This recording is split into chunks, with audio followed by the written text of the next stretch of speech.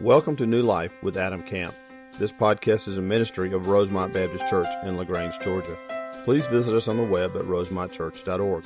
Enjoy the podcast.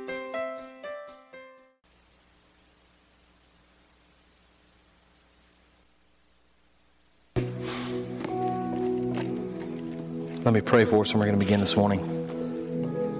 Father, we thank you for the opportunity again to gather as a body of believers to celebrate all that you've done, all that you've given, Lord, as we prepare our hearts for the Lord's Supper later this morning. Father, help us to remember Christ, Lord, and His love and devotion, His sacrifice, Father, the unity that He brings through this moment. Pray, Father, you'd open up our eyes to see your truth. Lord, convict us, compel us, challenge us as we walk through this scripture this morning. Father, may you receive honor and glory. Lord, I pray that the Spirit would speak to us, challenge us, and we would be transformed, Father, more and more into the image of your Son, Jesus Christ. It's in His name that we pray. Amen. Take your Bibles and open to Luke chapter 22. Luke chapter 22. We are going to take a break this morning from the book of Acts, very simply because this is a special Sunday for us leading up to Easter. We'll get back to Acts here in just a few weeks. But many of you know that today is Palm Sunday. And if you're unfamiliar with the story of Christ, I'll encourage you really to read back through that this week. But in the last week of the life of Christ, every day this week is very significant. I'm going to talk about those here in just a few minutes. But this particular Sunday morning is Palm Sunday. It's the Sunday that Jesus rode the final time into Jerusalem. Remember, Jesus has done ministry all through Galilee. He's healed people. He's walked on water. He's done incredible things. And then by His own will, now remember, nobody coerced Him to do this. By His own will, He willingly walked to Jerusalem, and on Palm Sunday, that's this Sunday, He walked into Jerusalem. Crowds of people gathered around Him holding palm branches, waving them. Hosanna, blessed is He who comes in the name of the Lord. And as triumphal as this entry was, for Jesus, it was the beginning of the end. It's the final time He would walk into Jerusalem, a free man, that week. And it's always been fascinating to me to understand the context of that moment and of that week, because Jesus is going to walk in on Sunday as a hero, and by Friday He would be crucified and laying in a grave. What a turn of events. And for us as followers of Christ, if it just ended with that story, it'd be a sad, sad day. But we know the end of the story. We know that Jesus didn't stay in the grave. In fact, through the power of the Lord, He was risen 3 days later. And next Sunday morning, Easter Sunday, we'll celebrate His resurrection. I pray you'll be there with us. You know, Easter is just a very crucial moment in the life of a believer. It's an important day that we celebrate. And you know as well as I do, there are people that will come to church on Easter that won't come any other Sunday morning. So I want to encourage you this week, invite somebody. Ask somebody to come.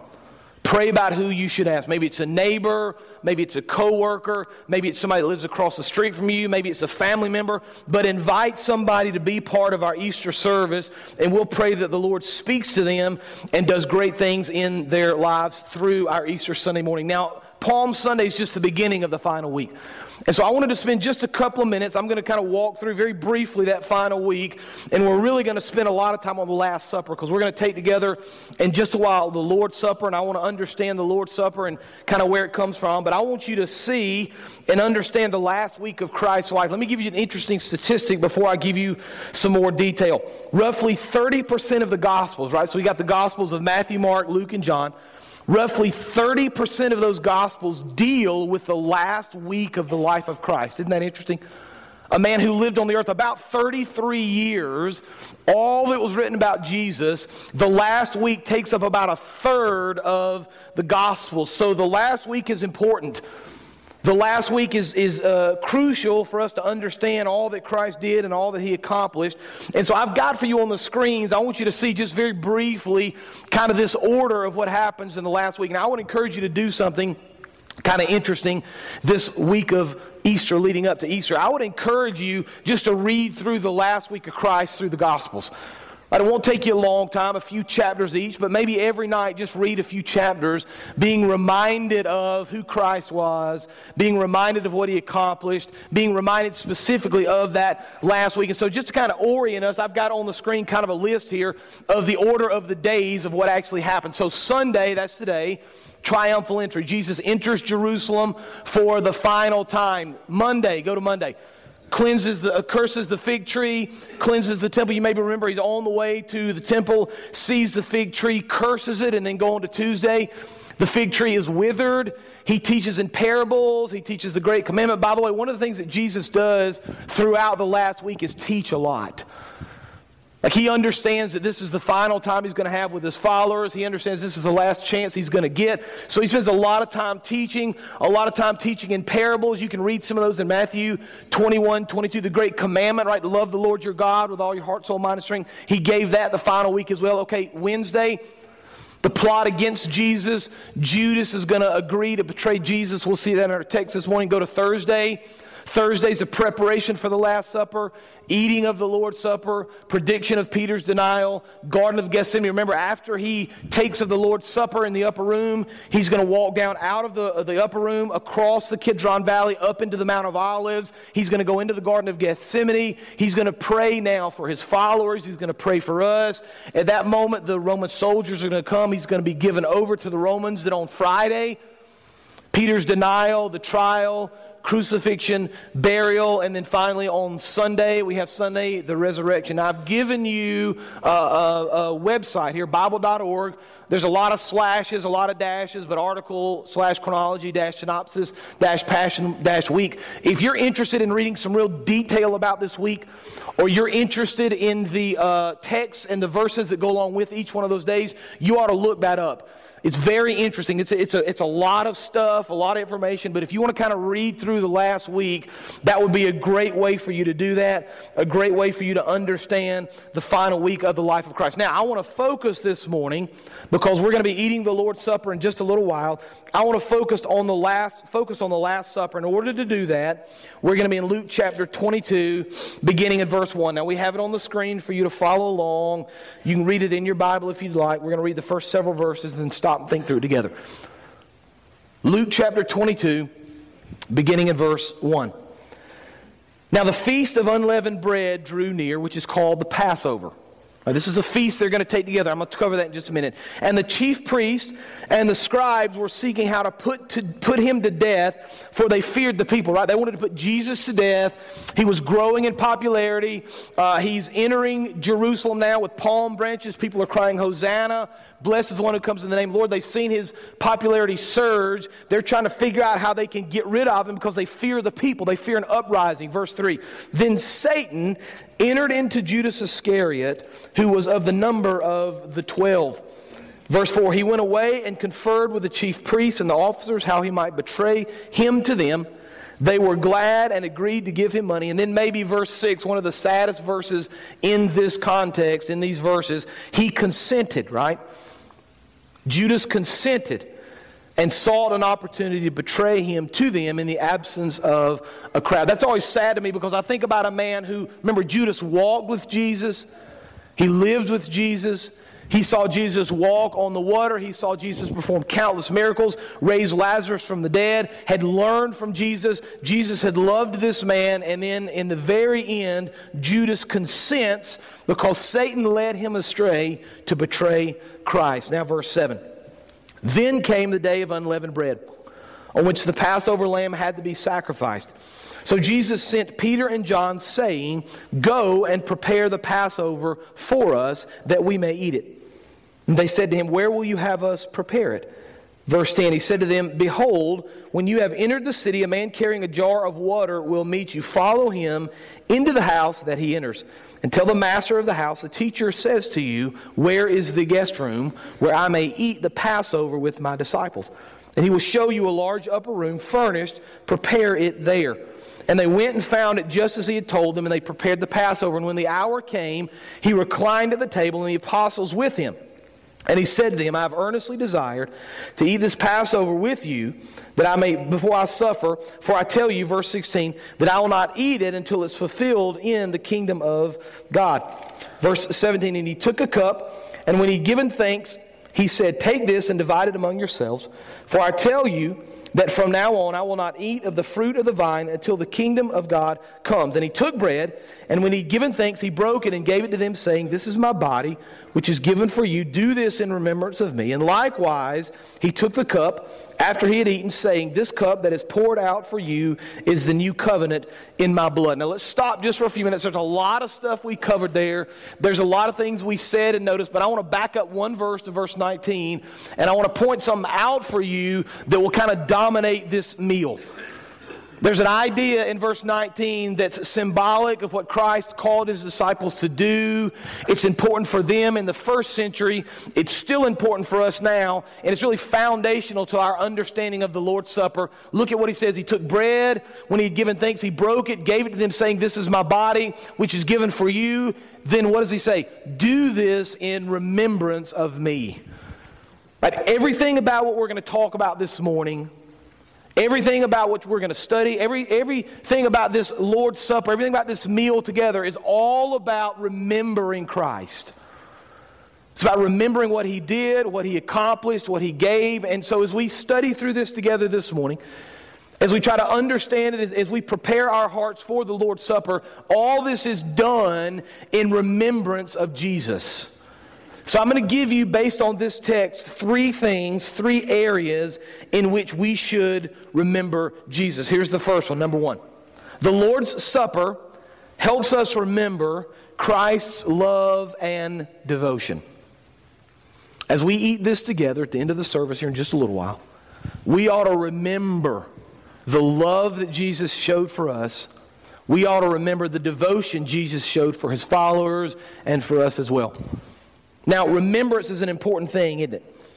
We like to remember. We like to tell stories. We like to look at pictures. Amy is a big scrapbooker. Some of you ladies I know do scrapbooks. And when she first started, I guess probably 16 or 17 years ago when Gracie was born, I didn't think it was that big of a deal.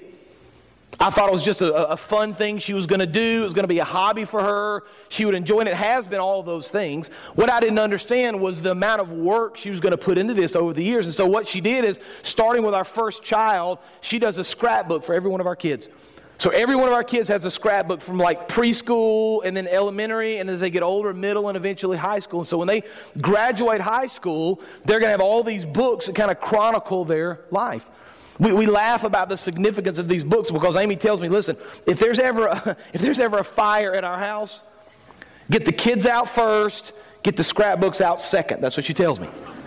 Some of you ladies are shaking your head. Why? Because she spent hours and hours and hours and hours over the years preparing these things, and she goes on these scrapbook retreats, and she'll go away for a weekend, and she'll spend kind of the whole time just cutting out pictures and writing captions and putting things in order. And when she comes home, it's always fun for our family because we'll kind of sit there in the living room, we'll pull out all these scrapbooks, and we'll spend time looking at all these pictures. Why? Because we like to remember. We like to remember, don't we? Christ says, listen, there are important things in your life, in your faith journey that you ought to remember. There are things in your life that are significant to you.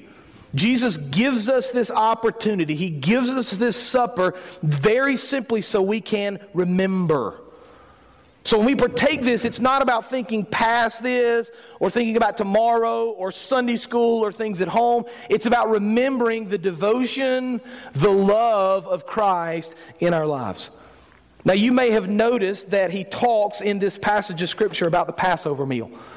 In fact, he mentions the Passover several times in this context. He tells his disciples, listen, we got to go and prepare the Passover meal. It's time to take the Passover. We're going to eat the Passover together in this room. Now, some of you know what this means, but I don't want to miss the opportunity briefly just to explain it. The Passover is kind of an Old Testament idea. It's a Jewish festival that they celebrated the Lord's faithfulness in Egypt. Now, let me just remind you of this. The children of Israel were in captivity in Egypt for 400 years. When it was time to go, God sent the 10 plagues. The 10th plague was the death angel.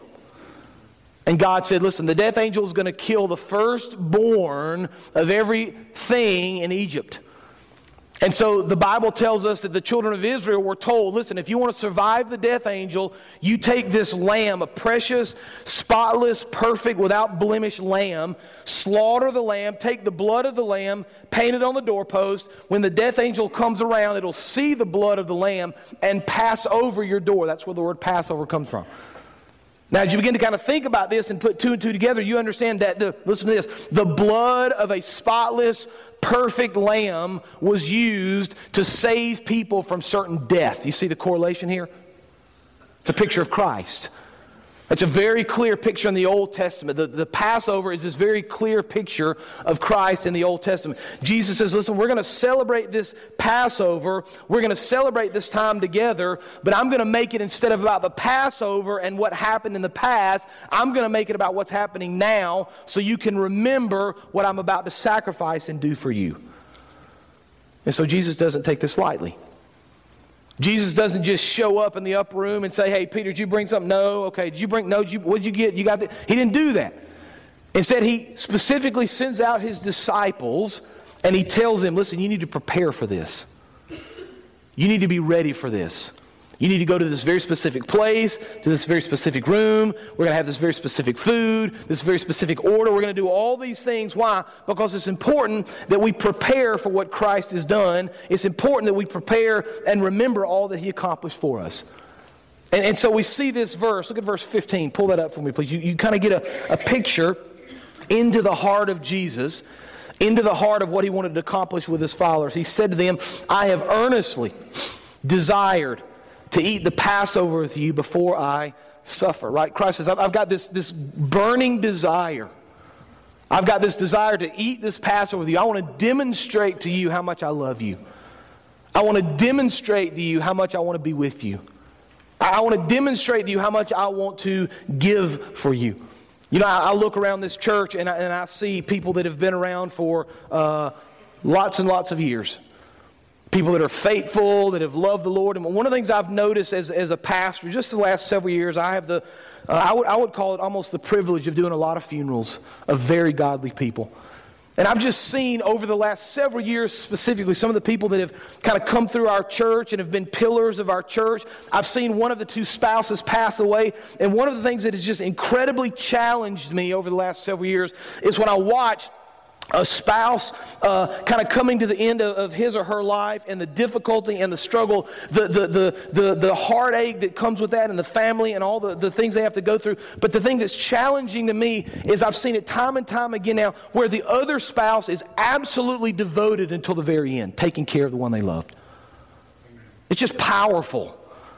And if you've never kind of been up close and personal, but to watch a man whose wife is dying, to watch that man love her and take care of her and provide for her and cherish her and be absolutely devoted to her until the end, it's hard to explain, but it's incredibly powerful.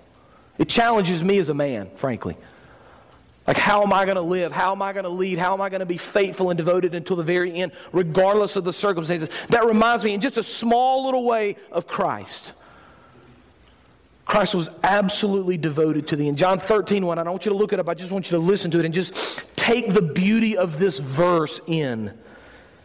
John 13:1, now before the feast of the Passover, when Jesus knew that His hour had come to depart out of this world to the Father, having loved His own who were in the world, He loved them to the end. Now this is an incredible teaching. This is an incredible piece of history and understanding the life of Christ. But here's what's important for us to do this morning.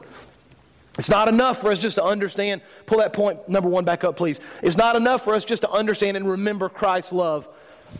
It's not enough for us just to understand His devotion. It's not enough for us just to be mindful of what He did. The question we ought to be asking ourselves, and kind of the point of application for our lives ought to be, as I understand more deeply the love Christ had for me, as I understand more deeply and fully the devotion that Jesus had for me, how does that now lead me? As I understand His devotion to me, how does that lead me to now be fully devoted to Him?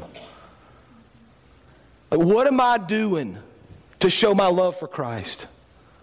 What am I doing to show my devotion for Christ?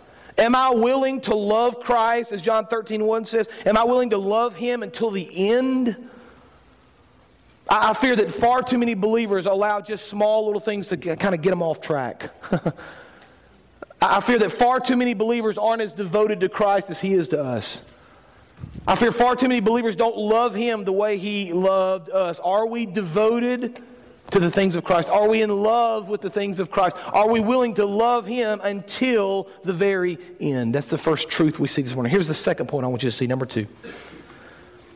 We see the devotion, we see the love, and now number 2, the Lord's Supper helps us remember the unity of the body of Christ. It's not just about remembering His devotion. It's not just about remembering His love. It's about remembering unity within the body. Now, Jesus talks over and over about the importance of being together with His followers.